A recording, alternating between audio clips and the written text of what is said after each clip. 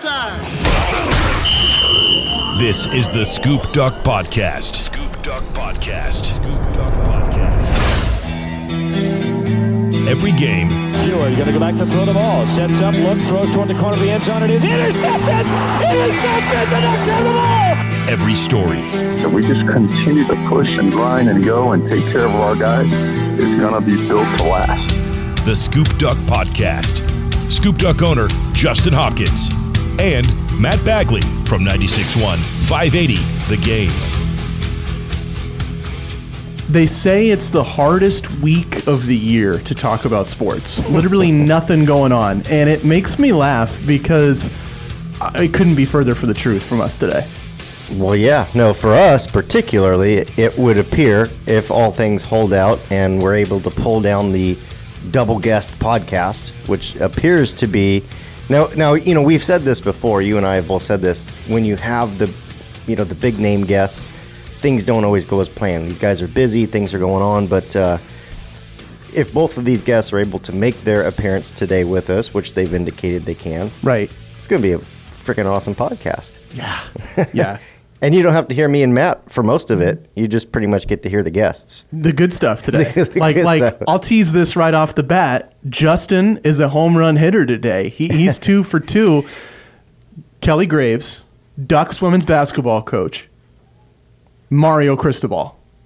Those are two big ones, man. I mean, what else could you want? I mean, Rob Mullins coming on. I mean, let's go for the trifecta, right? Yeah. Oh man, I don't know. Rob Mullins would be weird. Like, there's some things with Rob Mullins you couldn't ask him, right? But right. You can ask a lot to Mario and Kelly, so that's going to be a lot of fun. Let's go there. What's the one question, like the top question you want to ask Mario Cristobal? Top question, really for me, it's and he'll get the question, but it'll be about the new 2019 signees, the guys that are on campus, have showed up in the last month, working out, how they're looking, and parlaying that. I know this is kind of two-parter, but how the team is looking. That's just, and I know he's not involved in the day-to-day, but he's getting reports. That's how this thing works. Right. So that for me is getting his take on how the team's looking and just kind of how things are coming along this summer. Sounds like you'll get a feel for some of your breakout guys. Hopefully, yeah. I mean, if he mentions a few of the guys I have on the list, I'm going to feel much better about the list. But haven't let him at all. Hopefully, it's 100% coming from him and what he's heard or what he's seen, from his fellow coaches. But again, this is kind of that final time for Mario Cristobal, his assistants, those guys to basically finish up their vacations. And then kiss their wives goodbye for the next 6 months. Right. And we've talked about that a few times. For me, it gets to a question that you raised on Scoop Duck, and I thought this was so fascinating. I hit on this repeatedly on my show yesterday. Who is the most irreplaceable coach at Oregon? Yeah, it's tough. Right? And some fans said Kelly Graves. Sure. Some fans said Mario Cristobal. And I understand people on both sides. Mm-hmm. I picked Kelly, but I understand Mario makes the money, and that money funds everything else. I want to turn that question around on Mario Cristobal and ask him, just in the football program, who is the most irreplaceable coach? Gotcha. That's what you... Okay. I don't know if he'll answer that. Yeah, I know. He probably won't. It's one of those coaches things. Yeah. He'll dodge. He'll say, "Oh, everybody is irreplaceable." Yeah. But I think that's just... It's food for thought for Duck fan of, do you take the head guy? Do you think Mario is the most irreplaceable of that crew? Do you take, say, Aaron Feld? Right. And just go, well, it's the strength program because you're building strength, you're building football players, or do you take another direction? Yeah, and there were some votes in that thread about for Feld. There were some folks that felt, that was an irreplaceable coach, which is, I get it. Some of these guys are, and everybody we've mentioned are really at the top of their game. They're at the top of their profession, whether it be a strength coach, whether you're a head football coach, head women's basketball coach. These guys are elite, and again, even had a vote for Arroyo in there. And Coach Altman got several votes. I'm really surprised that there wasn't a little bit more love for the track and field. The track and field team right there, but I get it. Okay, I shouldn't say I get it. I understand. We're talking about revenue. It's not too. Well, we can talk about this too, because have you ever had Robert Johnson on your site? I have not. Okay, so I've never interviewed Robert Johnson, duck track coach, on my radio show. Sure. But from what I've heard, and I'm talking about interviews that he's done in the media, smart guy, great coach, his athletes love him, not real warm and fuzzy. Sure, okay. Not as charismatic as Mario or Kelly or Dana or some of these other guys. So I don't think, unless you're a diehard track fan and you give Coach Johnson the benefit of a doubt, I don't think a lot of people really know about him. Relatable, yeah, and that's a different skill than coaching. Obviously, the two are completely independent. You could be a fantastic coach, not very relatable, and it doesn't take anything away from your ability to coach. Totally, so that's probably falls in line there. Whereas Coach Cristobal. And even Coach Altman might be a tad bit less relatable. He's pretty good still, but Coach Cristobal, Coach Graves are very relatable. They're very easy to talk to, very easy to interview, and they definitely know their stuff. I'm excited to talk to them. Yeah, we should probably do that. We really need to. Yeah. Right now, 11 o'clock. So by Lombardi time, we're already late. We're ready. Hopefully Mario doesn't run Lombardi time. Back on Scoop Duck in Hi-Fi, and we're stoked for this. Mario Cristobal, Oregon football head coach. It's always an honor to speak to you, Coach. Right off the top, what I want to know, the last time we spoke to you was a day after National Signing Day, and a lot of coaches across the country were taking that day off and relaxing and kicking back, and you were calling into a podcast for an hour, regaling us and just telling us everything you knew about all these great Oregon men you were bringing into the program. You don't take days off. So I want to know, what's your schedule like right now in the heart of the summer when other coaches are taking time and trying to unwind, get ready for the year? What's your day look like? I think they all look the same. It's really Groundhog Day for us over here at Oregon. Well, at the same time, recognizing that this is the one time of year where you do have a chance to be a true father and husband and do just as good of a job with your own kids as you're doing with the players.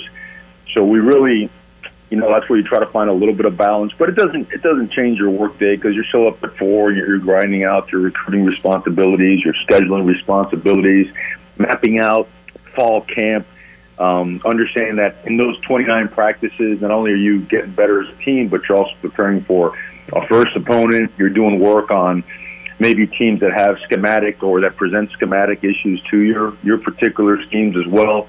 So it really is an endless, just, I would say, attack on processes and trying to find an edge in everything that we do. So it doesn't stop. And you know what?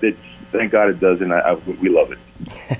Yeah, I would, and I would open. I'm going to say this to you now, to your face, so that you don't hear, hey, J-Hop said this about the podcast. You're a workaholic, Coach. I mean, I think you know it. I think everybody knows that and respects you for it. One of the things I want to ask you about, we see it on Twitter. We see the guys up at K1 or at Topgolf. It certainly seems like the culture has really shifted at Oregon, and I know a lot of those things contribute to that. What are you kind of seeing out of this team as far as that is concerned?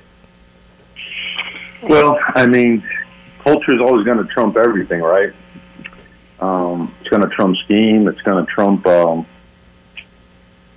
name it, a particular player or whatnot. And I think what you see happening is, there is a senior class here that's seen a lot and been through a lot, and there was a natural connection upon arrival in 2017, one that has really been nurtured and fostered and has really grown stronger and has gained more respect, has really just galvanized itself through investing time with each other as players, as coaches, all of us, and, really adopting the standards and policies of discipline. I mean, it's so important to understand that, to play free and fast and explosively, you've got to live a disciplined life. You've got to have a disciplined DNA about you so that when that ball's kicked off, you can go. And with that comes some, some policies and procedures that are gonna wear on you a little bit. But if you can withstand it, the prize at the end of the whole thing is really what you're looking for. So I think a tremendous amount of credit to the players for being able to adopt this blueprint that we all brought in together and implemented. It's very demanding, yet not demeaning. It tests you, it pushes you, it challenges you. And I have no idea if I'm answering your question or not, but I hope you get the gist of the fact that what we have brought in from the beginning is a mindset. And, you know, what better way to test it than 18 months into this regimen, into this era? We get a chance to play some of the top teams in the country on the road and get the opportunity to do something that hasn't been done in a very long time, and to have great success on the road. So it's the plan is really, we're just marching on, man. We're just marching on, and certainly looking forward to getting these guys inside the building and shutting out the outside world in a couple weeks and starting fall camp.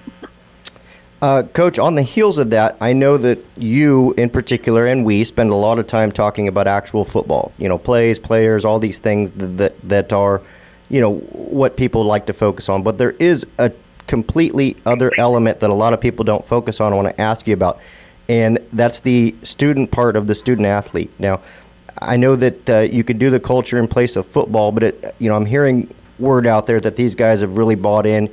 And academically, this team is as strong as it's ever been. How are you seeing things there as well, Coach?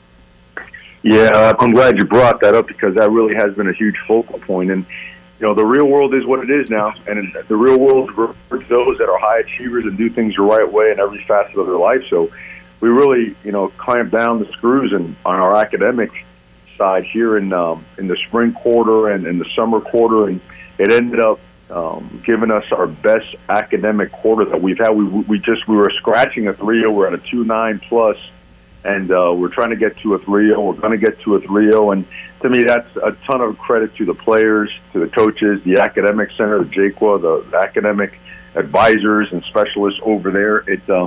There's a real high sense of urgency, understanding that, look, you really can't separate being a student and being an athlete. You can't have low achievement standards for one and then a high achievement standard for the other. I mean, greatness and excellence is a way of life. It's a DNA, and that's what we're going to emphasize and bring to the table on a daily basis. So it's again, this type of barrage, this infusion of just, hey, all out, all day, 4th and 1, we're going for it. This type of attitude is infectious, and it's really having a tremendous impact on our program. Coach, you mentioned the culture that your seniors have built, and I want to emphasize that, because I think that they really, like moving boulders up mountains. I think about 3 coaches in 3 years and some of the drama and some of the controversy that they've had to overcome and persevere. And I think about you as a coach and the blueprint of the program you're trying to build. It was a difficult transition for your seniors. What was that transition like for you? Well, I can't thank the guys enough, because, as hard and as intense as we came with this regimen, the structure, they could have easily said, hey, the heck with this, man. This is not what we signed up for. But, we made a promise and had an agreement from the beginning that we were going to bring them a true Power 5 experience, one that involves development, one that involves growth, maximizing potential. And we did that, and we promised them that we would not let them down. We promised them hard work and an opportunity, and that they would not be disappointed when it came to that. And also, really, we map out everything. We lay it out so they see not only what we're doing and how we're doing it, but we present a clear understanding of why we're doing it that way. And I think when guys understand that, when they understand why we're doing it, the reasons we're doing things for, that's when I think it's people, they start doing it because they understand it's for the best of them and the team, and that their best interests are at the forefront of our decision. So it's because of them, they just made the transition awesome. I couldn't ask for a smoother transition, and one that, required some, a little bit of headbutting every now and then, and that's okay. I mean, without that, it just doesn't work. There has to be a defining moment, on occasion that really, pushes things forward. So these guys have been incredible. They're the driving force behind it. They came to Oregon when Oregon was was really on the national landscape. It's one of the best programs in the country, and they want to be the ones to bring it back. Coach, you've got, I don't want to say you inherited, but you walked into a group of somewhat veteran offensive linemen that I know you've helped continue to develop along the way. The same as a quarterback that you and Coach Arroyo have continued to develop.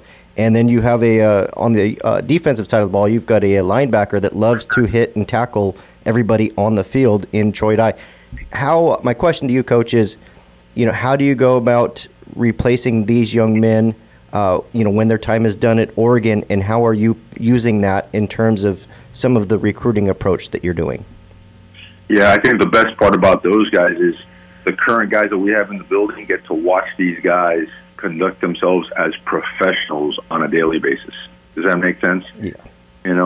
Like a Justin Johnson gets to see a Shane Lemieux get there way early, take care of his body with treatment, get extra time in the weight room, spend an extraordinary amount of extra time watching film, and then practicing like just an uncaged animal, and it sets a really high standard for what is to be. That to me is the best part about when you have guys that have gone through the program and are doing it at a certain level, a certain standard, and it just sets the example. It's the only thing that a Justin Johnson knows, what a Penei Sewell sees, what a Dawson Jaramillo gets to take in. I mean, they get to see guys do it at the highest level. So that being said, that's the positive, and then the other positive is all of a sudden you've got 6 offensive linemen, right, that are departing after this year. So opportunities all over the place. You have a guy in Troy Dye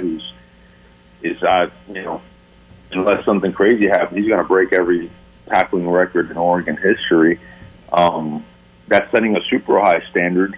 That's going to need someone to fill those shoes in a year. And the list goes on and on and on. So when your seniors are your best players and your hardest workers, well, it sets a standard. And I know as a player, I walked into that in college, and it changed my life. It was a difference maker because I just right away, I was not only told, I was forced to understand this is the way it's done, and it's the only way it's done. And anything aside from this isn't good enough. So I think we're getting that X factor out of these guys, and we're going to need that X factor because we're going to have to pack that in our suitcase along with our toughness and our courage and our perseverance to be able to get done what we need to get done this season. Coach, I know that at this particular moment there's not a lot of involvement on your end with the team. In fact, it's minimal at best. But I know you continue to talk to the players. They call you and things of that nature. Fourth quarter program, some of the workouts they're going through, some of the other things. What are maybe a few reports that have gotten back to you by way of players, about what's going on, about the growth they're seeing, the differences in the team? What are maybe a few things that have been relayed to you at this point? Oh, I think it's awesome when the older guys come up to you and say, "Coach, man, this class this class is for real now." These guys are explosive. They're fast. They're hard workers. Yes sir, no sir, guys. All the entire class is intact and is in, which is another thing that oftentimes gets overlooked in recruiting. Sometimes I think you'll see teams will sign guys just to sign guys and high five on signing day, but then come August, they never make it, to your building. And everybody's in the building. Everybody is absolutely grinding. And I mean, obviously, we had 11 guys that were here early, so another 16 have now been part of, the rest of the, the incoming class that have shown up. And I've heard just incredible things about Trevin Mai, just having gained 30 pounds since we recruited him, and just extraordinary explosiveness, as well as all the DBs. The newcomers, Jamal Hill and DJ James, have been outstanding. The defensive linemen, Keon and Brandon and Christian and Suave. I mean, you're looking at 4 big bodies that could flat out go, that could run. They're athletic and tough and physical. And they know I coach the offensive line, so I'm always getting after that. I really enjoyed recruiting them. Now I'm looking forward to blocking them every day, So it's really, really neat, the level of just – and then you look at a guy like Mace Funa, who is – I mean, you're looking at they're as good as as advertised in terms of what, you know, the reports and what we've seen in the body types, just the length, the size, the build, the girth of some of these guys. This is a really what we thought it would be. This is a championship caliber class that has the opportunity to learn under some great seniors. And mind you, trust me, we will hold them to the highest standards so that they understand exactly how it needs to look like. And I mean, I'm sure every Oregon fan's hearing you say that, Coach, and just probably starting to fist pump a little bit hearing you say that. Cheering. Just going nuts. Yeah. I don't know where we got like 47 days left till football, but it's speaking of football, obviously a big first game opponent in Dallas, a great marquee game. I'm sure as coach, you're trying to keep that kind of locked down as best you can. But what's maybe some of the buzz been like around that big game, and just maybe even getting back towards season? And more importantly, Coach, is there? I know some folks have asked, is there a date for when fall camp starts? I know that's been asked. I don't know if that's been determined. If you're still working on that. You know, I can't give you number dates. I could tell you the Friday. I just I live off of a grid, and just kind of hop from day to day. So I couldn't tell you the exact day. But we all have 29 days. That's what every team. So 29 days out from game one. That's when we will be. That's when we will be practicing. Okay. You know, but everyone recognizes. I think sometimes teams try to, I don't know, not cover, but just try to put aside the importance, the magnitude of certain games and whatnot. No, this is a huge game. It is an unbelievable opponent, one that is just physically and coaching-wise gifted, and one of the best teams in the country, and a great opportunity, to be on a national stage. So we fully recognize that and fully respect that opportunity that we have. But at the same time, we enter camp fully focused on Oregon. That's what we do. That's what we will always do. And then as we get closer to that day, probably 11 days out, then it'll be full focus. I mean, completely zoned in on opponent number one. But there's plenty of time between now and then, and there's absolutely nothing that we will do on our opponent besides, just the regular doing the fundamental and technical work we do every single day. We won't do anything with them specifically, game plan-wise, till a little bit into camp. Okay. That's good to know. I believe I've got two more questions for you, Coach. And before you get to fall camp and to that point, you've got one rather large recruiting event coming up, I believe July 27th. I don't know if time's been determined, but Saturday Night Live. And this is, I believe, the third year of this particular event. First off, how important is that event towards, overall recruiting efforts for you guys in the 2020 class and beyond? And secondly, how crucial is it, that you can get as many fans out there as possible, watching these guys work and see you guys interact with recruits? How important is that to that event as well? Well, if anyone wants to know the importance of our fan base, ask Kayvon Thibodeau about his experience, last year when he came to a game here. And I think that'll sum it up for you. It's critical. It really, really is. We have the blessing and the benefit of having, in my opinion, the best fan base in the country, and it shows. And when it shows, it's unmatched, and it needs to be shown as often as possible. And I know the summer is busy. I know there's a lot of stuff going on, but we need our people showing up in droves and give these guys. It's good for them to get a taste of, what Autzen can be like. Just a mini version, not the full throttle thing. It might be too much for them to handle coming out of the tunnel, but, we do get a chance to practice on that new turf, which we just installed, which, again, there's only two teams in the world that have it, the New England Patriots and the Oregon Ducks.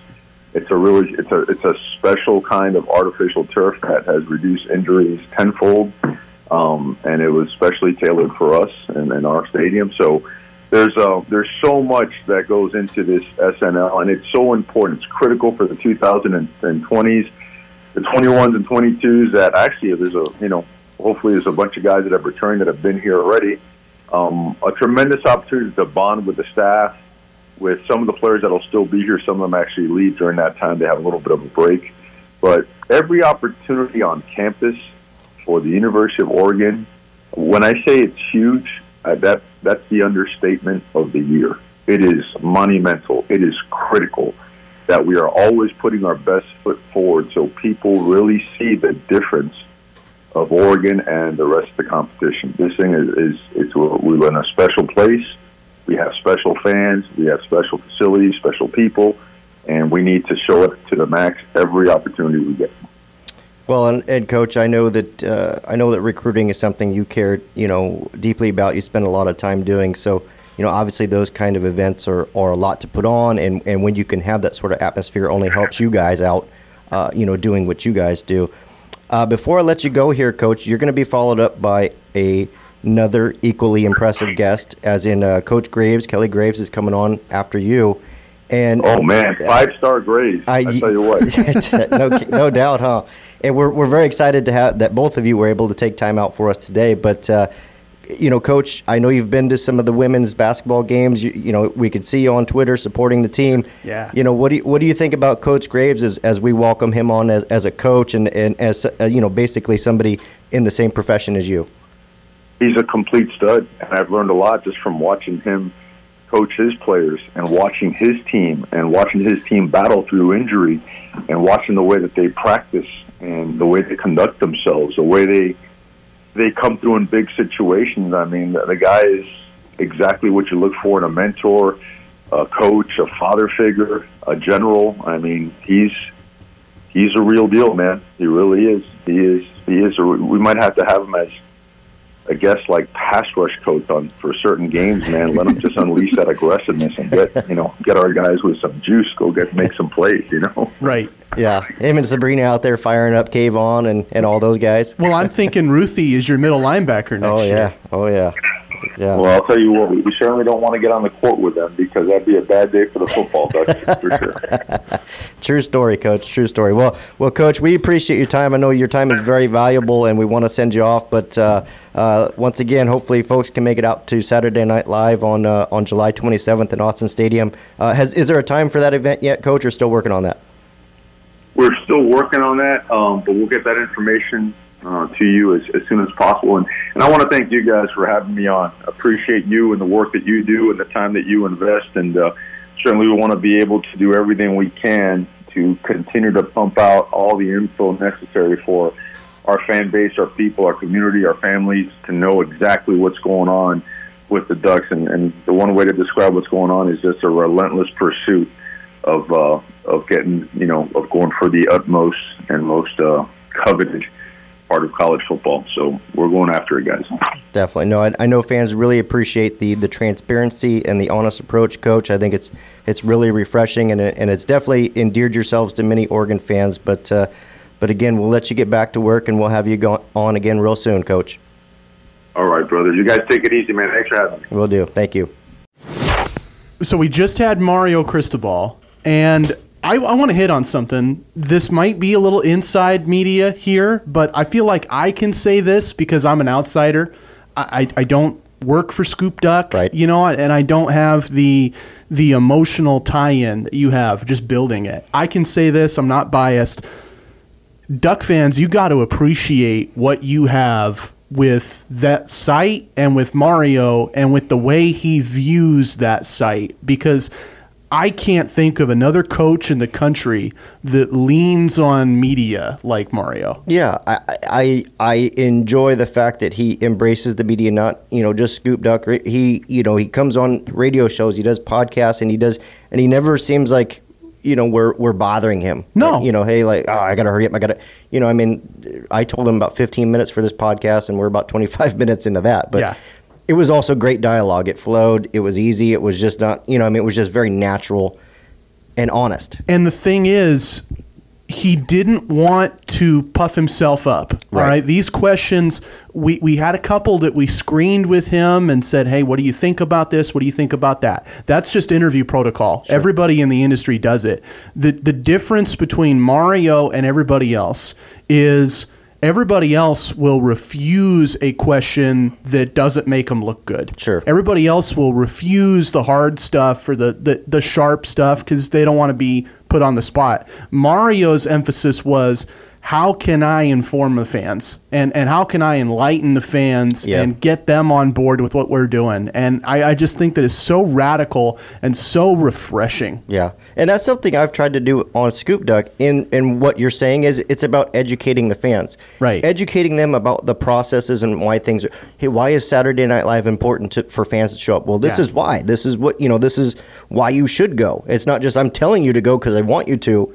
This is why, and I think those things are really important. Obviously talking about Auburn. Hey, look, that's 5 weeks out. We're not really prepping for that right now. Here's why. We've got to do the things that we've got to do first, and then we worry about Auburn. Or he's breaking down the offensive line depth. Right. Like I can just picture 5 different people with bags over their heads and tinfoil hats freaking out about, are we going to recruit so-and-so? Are we going after so-and-so? And Cristobal's laying the blueprint right out for you. Yeah. One of the things that, and I know he didn't say it on this podcast, but I know one of the things that he says around the program is trust the process. Trust the process.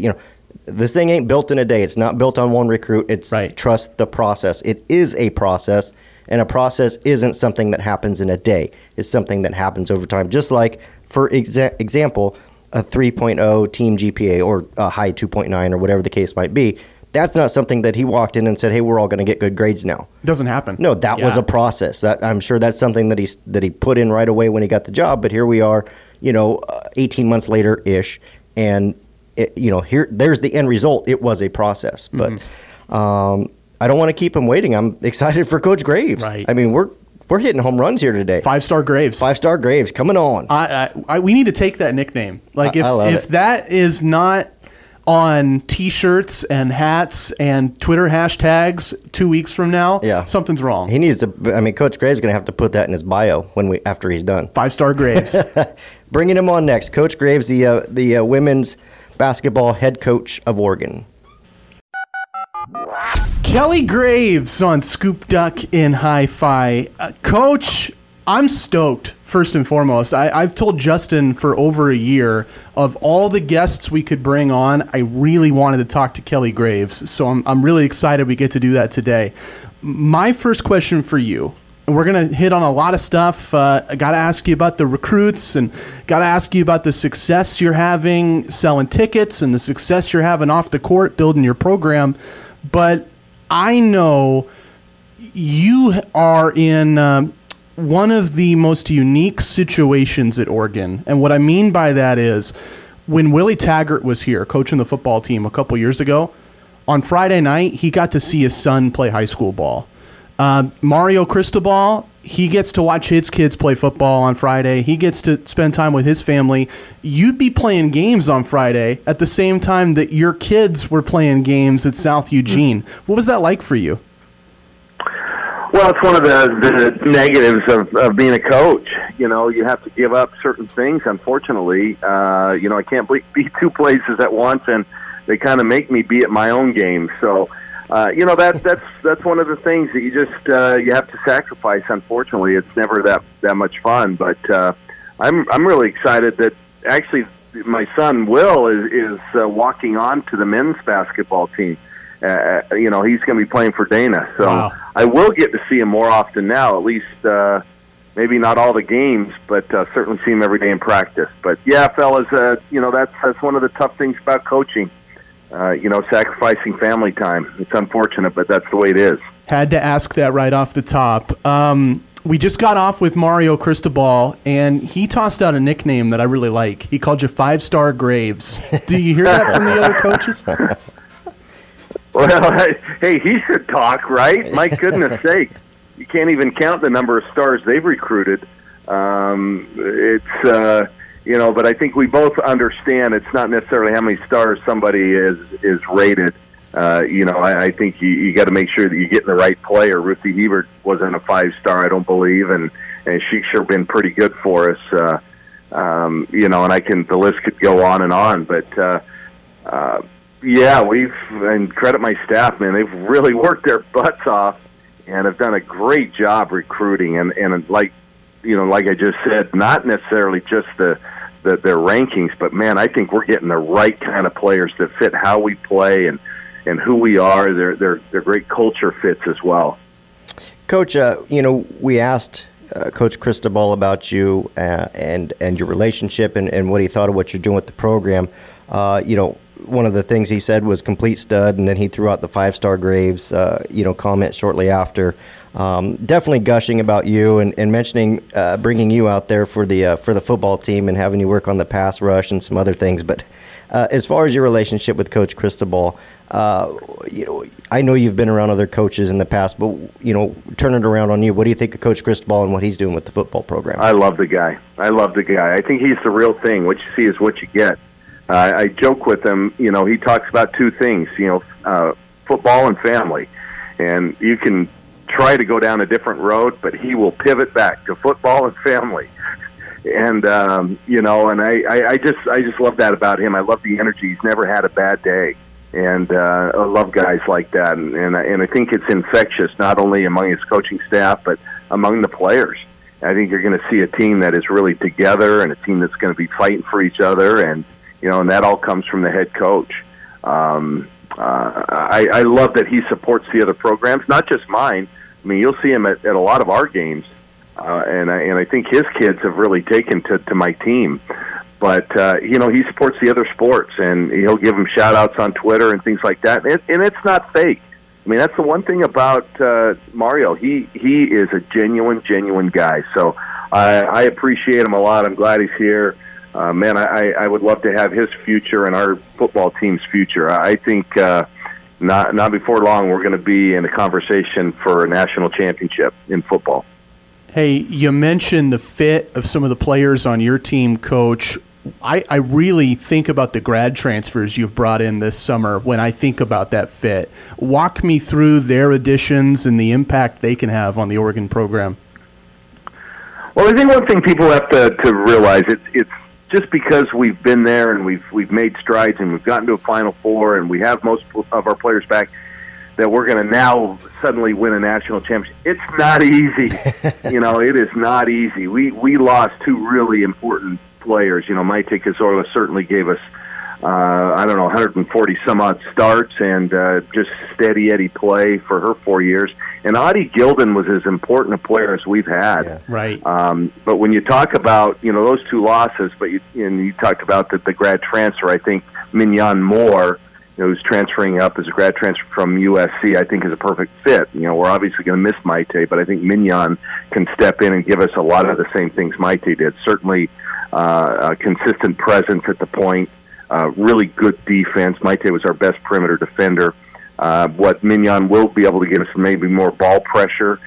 She's certainly much quicker than Maite, can get into the paint, maybe create a little bit more than Maite did. And then, of course, Sedona Prince. She's not a grad transfer, but as a transfer from Texas, if she becomes eligible this year, and we're certainly hoping that is the case, she gives us a presence in the middle like we've never seen. Right. Great feel for the game, great hands. She's 6'7", and guess what, guys? She's going to be 6'7" all game long. And is a really, really good athlete. So the addition of those two, I think, are just huge in our program development. Yeah, emphasis on huge for Sedona. I think back to Elite Eight in Portland this year, Ducks and Mississippi State, and Justin and I watching that game, we're gritting our teeth wondering, man, we hope they can pull this out because your team had speed and you had flair and you were hitting just ballsy, big shots, but Mississippi State had size. And I just think now you add Sedona, if she can play this year, and you can beat anybody. Yeah, well, I think, even if she does, and I certainly think we're capable of, of winning it all, quite frankly. You have to have good luck. We have to stay healthy. Yeah. We have to stay humble and stay hungry. But, yeah, we've certainly got enough. I don't think there's a question about that. I think adding Sedona, however, gives us something that we just don't have. And, still, she'll be a freshman. She hasn't played in a while, so she'll take some time to adjust, but I think what you have there is a real special player ultimately. Coach, so one thing that can really show that the program is on the way up, no question, are ticket sales. And, we're seeing that number, 10 times over what it was just 3-4 years ago. What does that kind of mean to you and the program and the girls, seeing that sort of exponential growth that you're currently seeing? Well, I think it's crazy. I mean, I think one of you guys actually had tweeted out kind of the progression of our season tickets yesterday, and it's just it's almost like a frenzy as well. People want to get their tickets before they're gone because, and I told people 2, 3, 4 years ago, get your season tickets now because I guarantee you there's going to be come a time when you're going to want them. And so I gave people fair warning. Now they're selling them up in the 200 level is, I think, all they have left. Wow. But that's incredible. It puts us in the upper echelon of women's basketball fan bases. I think what I appreciate the most about our fans is not that we have a lot of them, but I think they're really vocal. You come to one of our games, and our people are engaged. Yeah. And it becomes a real home court advantage, which is obviously tough for anybody coming in here. But I just think it validates everything that we're doing. I think it validates the kind of players that we're recruiting. They're very personable. They're easy to cheer for. They play hard. They play for each other. I think we play the right way, and the fans are rewarding that by showing up. You mentioned the passion and the fan base and the growth there, Coach. I think about just the difference between what it is now and what it was, say, 5, 6, 7 years ago. You were successful at Gonzaga. Then you came to Oregon and you had a project and you've worked on this project. What was the moment for you that you knew, we're going to be good? We're going to have a championship contender. I think it was when we signing day in 2000, and I guess that would be 2015. I knew we had a special group. We turned all our attention when we had gotten here in April of 2014 into that 2016 recruiting class. That was Sabrina and Ruthie and, then Mallory McGuire and some others. I think when we were able to work our magic and work really hard and make that happen, I thought, okay, this is a group that will define our program, and they certainly have. And then we've been able to just add to that each year with another tremendous class. But I think that was it. Because guys, it doesn't matter how good a coach you are or how bad a coach you are. If you don't have the players, guess what? You're going to get beat.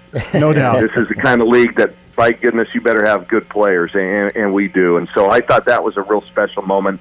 One that that signing day is one that I'll remember forever because, like I said, that did and has defined our program.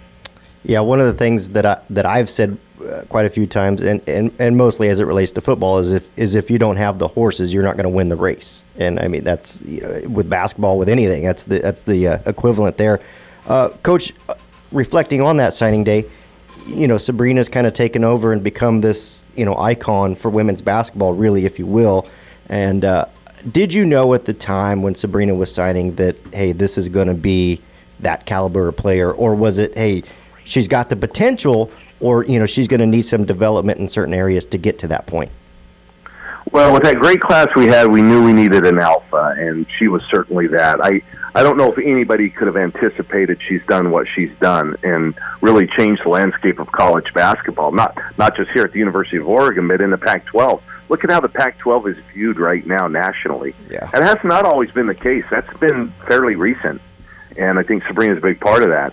The other thing is she's put women's basketball really on the forefront of basketball minds across the country. She may be the face of college basketball this year, and not just women's basketball, but all of college basketball. I think you say Sabrina, and even men's fans know who you're talking about. NBA fans know who you're talking about. So that's what she has done, and I don't think anybody foresaw that. I think we all thought she was a special player and a special talent, but what she's done is really transcendent. Yeah. No, I think that's a great word to use, Kelly, transcend, because I think about her comparisons, players that I would fit her in, and I always assume NBA guys. Is there a comparison that you see in her? Wow, that's no, not really. I think that's what makes her so unique. I mean, no one's done what she's done. And I'll give you an example. I coached Courtney Vandersloot at Gonzaga, who, by the way, played Maite today, this morning. Right. Chicago beat them by 1. I was actually in Chicago and saw her in person last week, went and had dinner, and she's the only player in NCAA history, male or female, to get 2,000 points and 1,000 assists in a career. Now think about that. In the long history of men's college basketball, no one's ever done that. Well, Sabrina's on pace to be the second player for 2,000 assists, or 2,000 points, 1,000 assists, plus at 1,000 rebounds. Well, that's something that's never been done, ever. So, you're talking about iconic status. And just the circle she runs in, you guys, it's crazy. I mean, she's hanging out with the Warriors in their locker room after playoff games, and she's getting shout-outs from Dwayne Wade, LeBron James. We're down in L.A. for the Wooden Awards. It's on a Friday night. She wins the award at the post-game party.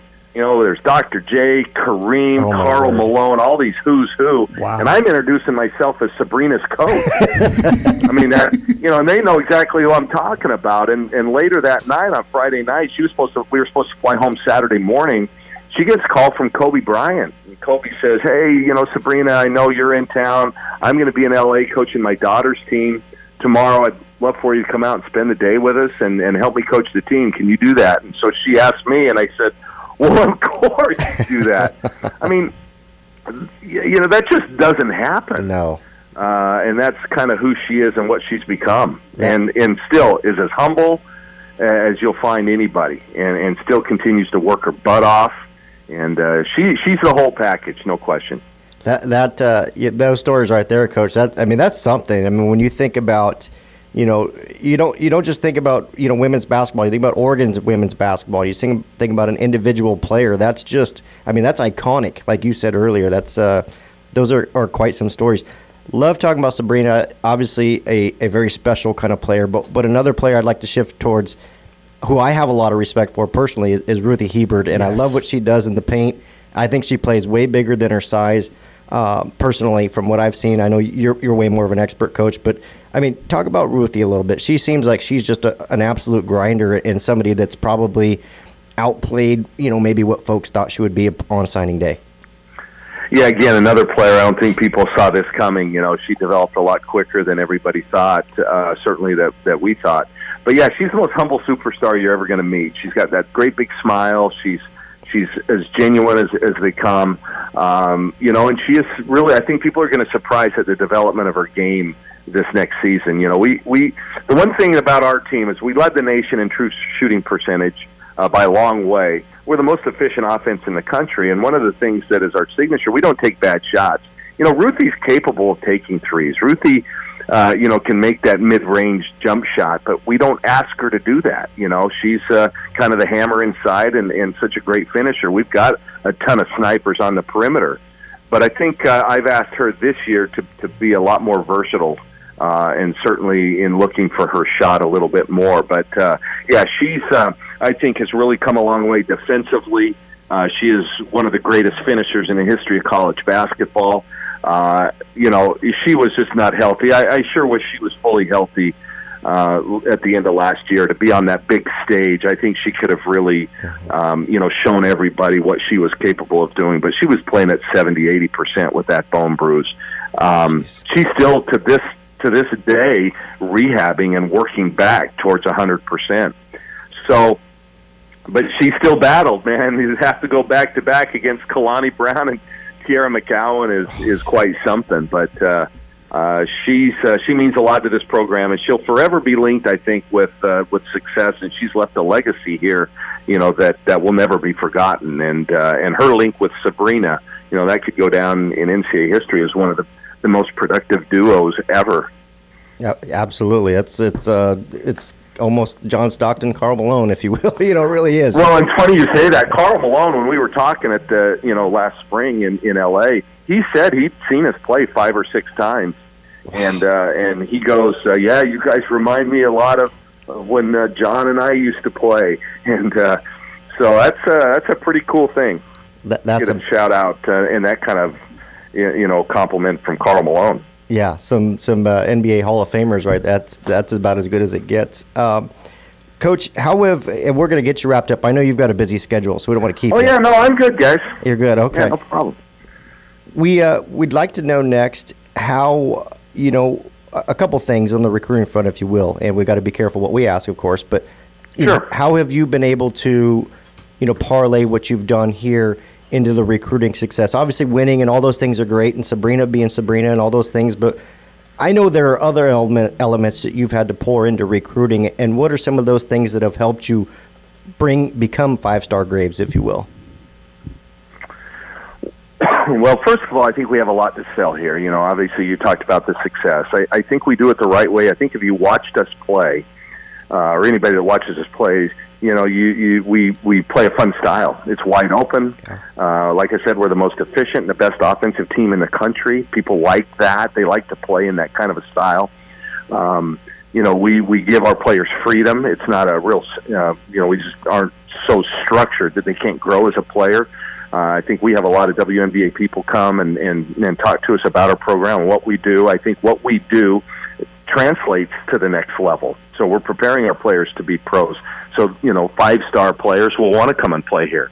I think the University of Oregon's a special place. It's probably the hottest brand in college athletics. The Nike relationship that we have is unique. Obviously, the apparel, the shoes, everything else that comes with it. Kids like that.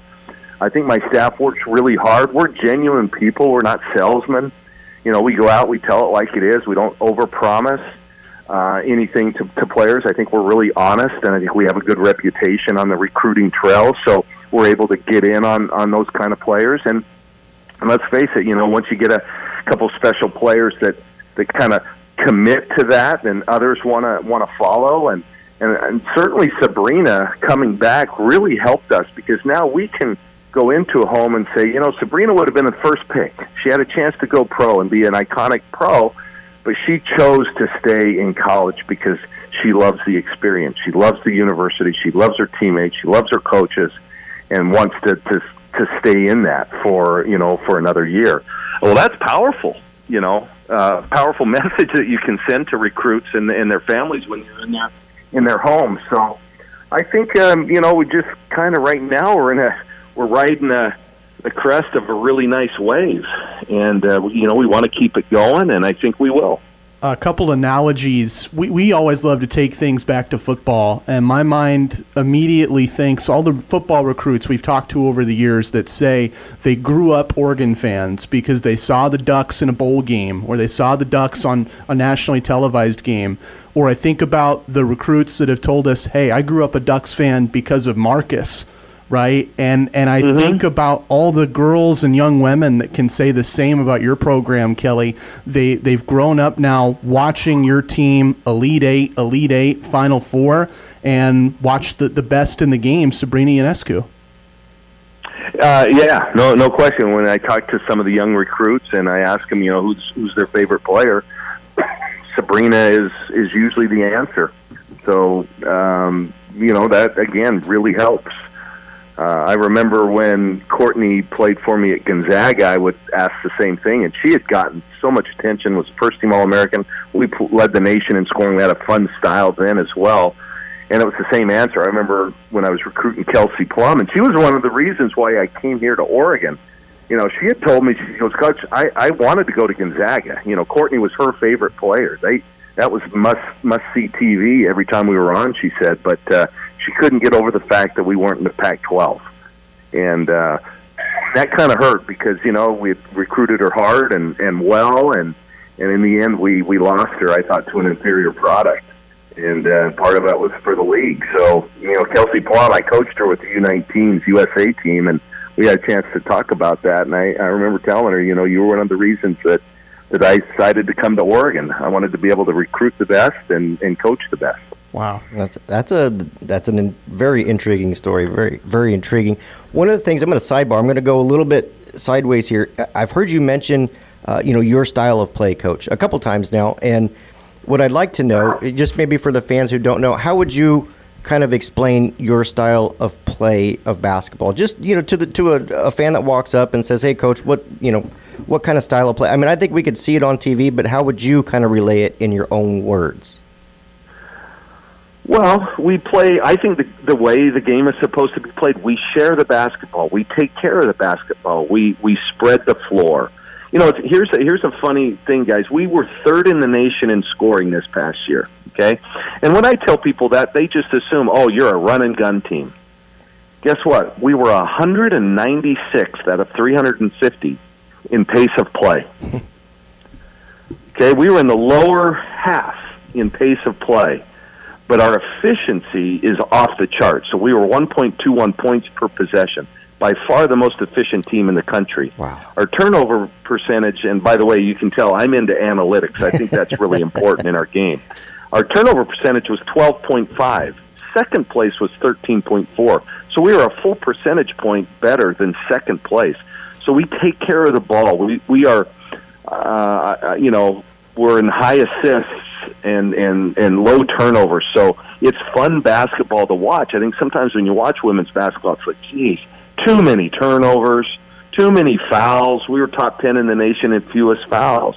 I just think we play a clean game, and our team shares it. There's no question, but pick and roll, we scored more baskets in the pick and roll than any team in college basketball this year, men's or women's. Oh, wow. Right. So it's our signature. It's what we do well. You know, I do clinics all over the country on pick and roll basketball, and not just to high school people, but to college and pro people. So, I think we're good at it. We've been doing it a long time. We were running ball screen continuity back when Courtney Vandersloot was playing for me back in 2008 and 9, long before.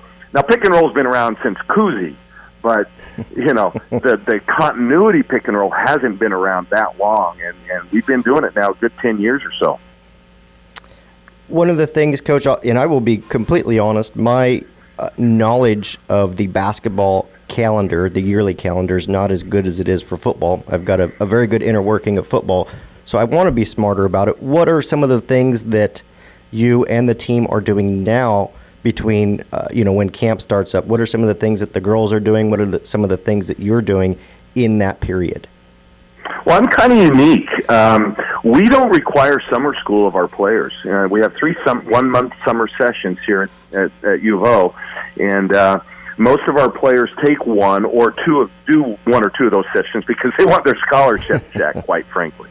And then when they go home, it's just not the same once you've been on your own. And those players we will work with. In fact, I had a great workout this morning with Lydia Chiomi and Ruthie Hebert. So we can work out with our players during that time. But we have so many of our players are gone and leave in the summer to play for their national teams. So both Sabalis are playing on different German national teams. Maite went home every summer to play on her team. Mm-hmm. Even our American kids are playing for USA Basketball. So Sabrina and Ruthie are both here in town this first summer session, and they're training, but they'll be soon leaving for Lima, Peru, and the Pan Am Games, and then Sabrina has tournaments in Russia, Italy, France. She'll be with 3-on-3, USA 3-on-3 basketball the rest of the summer. And so we've just kind of, the summer we kind of leave to them, quite frankly. Most will be back for the third session because it gives them a chance to get in shape and things like that. So that's mid-August. Most of them will be back. And then we start school October 1st. But, last year, you guys, our first practice was October 1st. Our last game was April 5th. That's over 6 months. That's a long season. So I really love them to kind of take the summer and kind of re-energize. They're all driven. If they do go home, they're not just eating Cheetos and drinking Coke and all that kind of stuff. They're staying in shape. We're getting driven kids that want to be pros. They're shooting, they're working out, they're training with their private trainers, but it's on their schedule and not necessarily ours. And I think mentally that makes a big difference. Yeah, so we're unique in that. There are some coaches, we use all 8 weeks that we're allowed by the NCAA, and we're having practice 4 hours a week and on. And guess what? Come March and April, I see a burnt-out team. Yeah, that doesn't surprise me, thinking about just the grind that these players are on. You point out one of the differences, Coach, between your situation, women's basketball program at Oregon, versus some of the other sports and some of the other teams at Oregon. I think about how many of your players are committed to their countries this summer. What's that experience like? Do they end up bringing something back when they come back to Oregon? Oh, no question about it, you guys, no question. Number one, they're training, which is good. Okay, they're home, but at least they're playing and training against really good competition. I think, secondly, playing for your country, there's nothing better. Like I said, I helped USA win 2 gold medals as a coach. And as a coach, it's super special. It's got to be even more so as a player.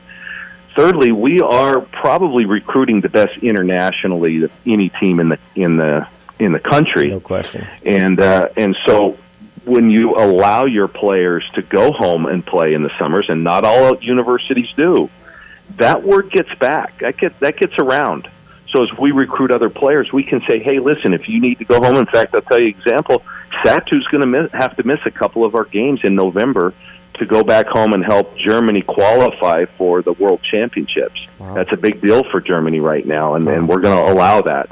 So guess what? That helps us maybe recruit the next great player from Germany or, from Belgium or wherever. Right. Because now we can honestly say, hey, your country comes first, and certainly in the summer. We won't always allow them to leave during the season, but definitely in the summer. It's kind of like a reverse, like I think of soccer, where you have a player might play their club ball in England, and they come back and they play for the U.S. Some English clubs make it a point when they recruit American guys, they'll say, hey, Americans have played here. We'll let you play here. We'll give you time off to play for the national team. And you've got that going on in Oregon. That's pretty cool. It is, and how cool is this? Mark is going over to the U19 World Championships, and Niara will be on the German team. Jazz Shelley, one of our incoming freshmen, is going to be on the Australian team. And then we're obviously recruiting some kids that are on the other teams. But that's a pretty cool deal. I remember a few years ago in the U17 Worlds, Maite played against Sabrina in the gold medal game. Right. But the Americans ended up winning by 1. And that was a pretty neat deal. So those two playing against each other.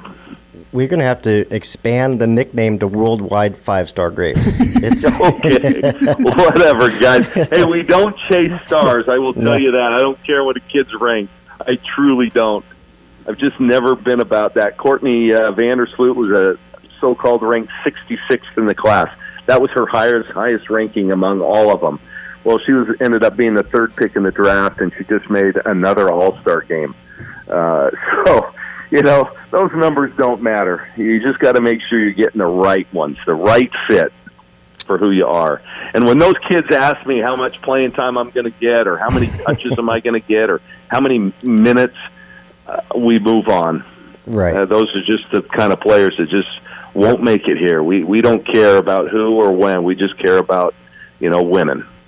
No, and I really appreciate that, Coach, because you got to trust your evaluations. You've got to trust. If you get into star chasing, that's when you get into trouble. And I think you see that across any sport, whether it's women's basketball, men's football, whatever. Star chasing can be dangerous. Coach, you have generously donated far more time than I expected, and we've loved every single minute of it. I've gotten goosebumps at times with you talking about the international basketball and letting your girls go back home. And but anyways, I want to get you off the phone and get you back to getting this championship team ready. Okay, all right, fellas. I appreciate it. Thanks for having me on. Yeah. Thank you, Call Coach. anytime. Honor and a privilege, Kelly. Thanks again. All right, you guys. Take care. Thanks, Bye-bye. Coach. So I know what I have to do today. I got to listen back to these interviews, and I have 2 parts that I got to throw into a brand new intro for the pod. Oh yeah. You got some good stuff there for the podcast intro or the outro or any of it, all of it. And you do a great job of that, by the way. I want to make sure everybody understands that's 100% Matt and 0% J-Hop, because I have nothing to do with that. Well, that's not true. That's not true, because we talked about this on the board. I think it was a week ago. Somebody asked about the music, and I said, yeah, that was all Justin. Okay, so yeah, I music was my. So I hate country music. Right. I'm just throwing that out there. Right, and it's probably time to update it anyways. That was a great song at the time. Maybe we'll work on that. Right. We'll work on not today, but we'll work on that. We could get some fresh stuff in there. Yeah. The opening is great, but maybe the outro. I'll never say no to Metallica. No. I mean, that's a timeless song right there. But back to the 100%. I rarely go back and listen to our podcasts. I mean, because we record them, we're in here. You hate it so much. You're like, I'm sick of this. No, I don't hate it. It's just like I just don't have time to sit there and listen to it for an hour usually myself. But we've also done it. I have to go back and listen to this one. Yeah. Just because there was so much great stuff from both coaches. Like they both brought it. I said this earlier with Cristobal of just cherish what you have while you have him at Oregon. Mm-hmm. Fans understand that Kelly Graves just gave us a completely loose, energized, no holds barred, no questions off the limits kind of interview. That was unlike any guest we've had on the pod in the year that we've done this.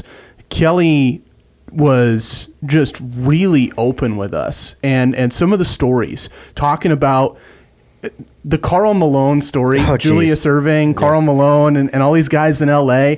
And he's being humble, telling us that they don't know who he is. Right. He has to introduce himself as Sabrina's coach. Right. And then they go, oh my God, I watch all your games. Yeah. That's an amazing story. No, it's funny because, there's going to be a lot of listeners that probably don't respect the Karl Malones or not don't respect him, but just don't get the gravity of it. Yeah. And we're sitting here having watched those guys play ball, and it's like Mailman is a top 20 baller. Oh yeah, one of the best players ever. And here is like Sabrina, just like this superstar icon that Kobe Bryant's calling her. Hey, you want to come coach with me for the day? Like, I mean, seriously, they look up to her. Yeah, I mean, it's just crazy. Yeah, and to think that, I mean, you get all these parts, and Coach Graves is at the center of it. I mean, he's the glue. He's the guy that's mentoring them, developing them, bringing it all together. And it's funny. Kim and I will sit at home and watch as many of the women's basketball games as we can. And obviously living down here, we don't get to the games as we would like to. I would love to go to all the games. Usually Scoop Duck has coverage at every game. We did last year. Right. We should this year once again. It's just not me personally, but I mean, we sit there, Kim and I, and she grew up playing basketball in high school, loves the game, and just watching Oregon basketball, it's a thing of beauty. There are just some plays out there that, and Coach said it, the way they play fundamentally sound. I think that's what stands out. They pass so well, so effectively. It's not just, conversely like the NBA, it's not just two or three superstars making plays. It's, waiting to get the ball and making a play. This is a team that functions really well together and plays good basketball. Yeah. And I think that's the difference, in watching this team, and not just, of course, when Sabrina's on the court, it's great to watch her do what she does. It's pretty special. But really what makes it special is watching them. And she's not selfish either. She's a superstar and has no problem giving up the ball. She has no problem playing off the ball. I mean, and that says a lot right there. That's something that we've talked about, culture with Coach Cristobal. That's a culture with Coach Graves and his team. Yeah. I loved that. And that was amazing. And I really implore anybody, we joke about this sometimes of we have people on the pod and we have people on your site that it's football. Give me more football. Don't care about baseball. Don't care about softball. Don't care about anything else. I just want football. Right. And I respect those people, but I implore those people today, you got to listen to this Kelly Graves interview. Yeah, if you, obviously you're not listening at this point, but if you listen to Coach Cristobal and then cut it off and don't listen to Coach Graves, you've really done yourself a disservice. Yeah. I mean, it was two terrific interviews, two terrific men. I mean, not just coaches. They were both very truthful, and I think they respect that about each other. Yeah. They peeled back the curtain. There's no smoke and mirrors. There's no hidden answers. There wasn't much coach speak today.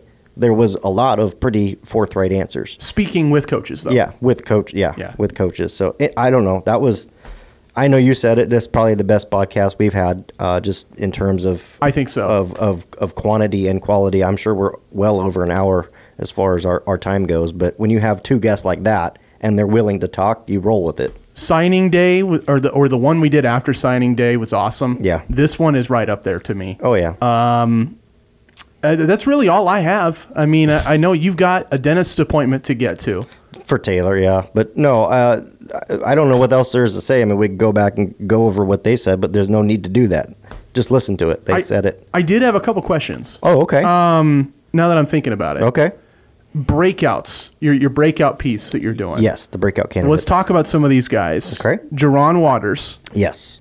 Love him. Receiver. Yeah. I mean, just there's some photos circulating, I know, on social media of some of the reported speeds of players on the team, and Jaron Waters in his group was one of the top fastest guys.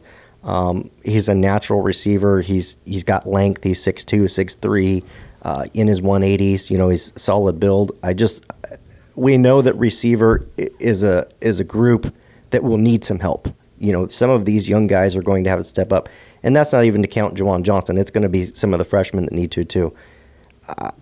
I just, every time I watch his film, I think, man, this guy's got it. And another guy. Now, the day we first talked about this kid, I thought it was a lie. I thought it was a joke. You don't make 6'7", 350 linemen. Yeah. But Saleh is a beast, and I love that you put him on your breakout list. Absolutely. And what I did put on there, first, he's got size, of course. He's been in junior college, so he's already a little bit more developed than a prep signee would be. And with him, one of the things was he came into the program, and it wasn't the job to get him bigger. It was the job to reshape his body. That's amazing. And that's what they've done. He's bought in. He's all in. He's a very hard worker. Here's the thing with him: if he plays this year, it's fine. It means there's probably a couple injuries ahead of him, and he's needing to play and fill a role. If he doesn't play this year, it's even better, because that means he's been able to redshirt, and he's going to come in the next year when Oregon really needs him and kick ass, ready to go. Yeah, and that's the key. Any of the linemen that I may list on my top 15, offensive linemen, that is, it's going to be hard for them to get in that starting rotation. But if I list them, it means really big things for them next year, more than likely. Another guy on the trenches, and you mentioned this last week. You were so stoked to write about him, Brandon Dorlus. Yes, yeah. Again, we see it with Jordan Scott. We have seen it with other guys in the past. If you're able to get some of those SEC body types with that huge athletic ability that you really just cannot find out west, even the highly ranked defensive linemen out west usually aren't as athletic as those high 3-star, 4-star type guys that you can find. They're just a different breed. They just are. It's the water, it's the air. I don't know what it is. They're a different breed. And a guy like Brandon Dorlus, I know I've heard, at least from some sources, he's come in and put on great weight right away and just looks like the kid you thought you were getting. So, again, that's nothing but a good thing. Not a guy I expect to crack the starting lineup or anything by any means, but, again, next year when Oregon really needs him, I think he's going to be a dude. These are all guys that you're writing about. You've got a theme piece or series of pieces on breakout players for the Ducks. That's at scoopduck.com. One last breakout guy you've written about so far, and then we'll wrap up the pod. What's the ceiling for Drew Mathis? Linebacker's a little bit of a different situation. You have some starters, some returners. We take Troy Dye out of it. As long as he's healthy, he's where he's going to be. But you've still got other spots to fill. Whether Oregon goes to a 3-4 or a 4-3, they're probably going to do both. So we can assume that really you're going to need at least 4 linebackers, and more than likely you're going to need 5 or 6 when it's all said and done. Mm-hmm. There's room there. I mean, I know there's some guys ahead of him, but he's again a junior college guy. I've heard he's incredibly driven, has come in and almost been somewhat of a leader in that locker room to a degree, as much as you can be for a young guy, an incoming guy. And, I think if his opportunity is there to learn alongside Troy Dye and continue to work with him, I just don't think he's a guy that redshirts. Do I think he's a guy that starts and, leads the team in tackles? Probably not, but I have a feeling he doesn't redshirt, and I have a feeling he contributes a lot to this team this year, and next year steps right into a role. Okay. Again, that's my favorite read on Scoop Duck this week. Justin's breakdown of all the breakout guys for Oregon. That series continues. His top 15 breakout players. Check it out, scoopduck.com. That's the pod. iTunes, Stitcher, Google Play. Literally, if it offers podcasts, you can probably find us there. Yeah. If you can't find us, that means you're trying not to at this point. Don't do that. Not this week. For the love of God. Mario Cristobal, top of the show. Kelly Graves. Yeah. This is incredible. This is one you share, guys. This is one you put on Facebook. This is one you put on Twitter, whatever. This is one that you tell your friends, hey, you got to listen to this because this. I mean, it's a good one. And I'm just not just saying it because it's my podcast. I sat here and literally enjoyed myself listening to both those coaches today. When you told me that you've hinted at Coach Graves for a couple weeks. You said, hey, Kelly wants to do this. It's just a matter of finding time.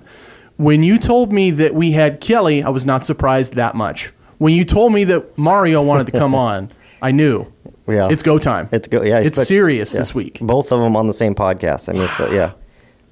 Just lobbing up home runs here, apparently. Home runs. All right. I'm going to take vacation for 2 weeks. I'm going to kick back in Portland. I don't know what I'm going to do. So, I know we got some Scoop Duck fans. We got some people up there. QB11, right? He's up there. He's talked before about just getting together for a beer, having a good time. Yep. So we might still do something. It just might not be this next week. We'll keep you in the loop. Yeah, well, Matt and I are going to work on that, but it could be a couple weeks of different podcasts or whatever. We're not really sure yet, but anyways, if you don't get anything for a couple weeks, at least we're sending you out with a bang on this one. Yeah, listen to this a couple times over. All right, Justin's got a dentist appointment, and I'm going to grab some lunch. I can do this now.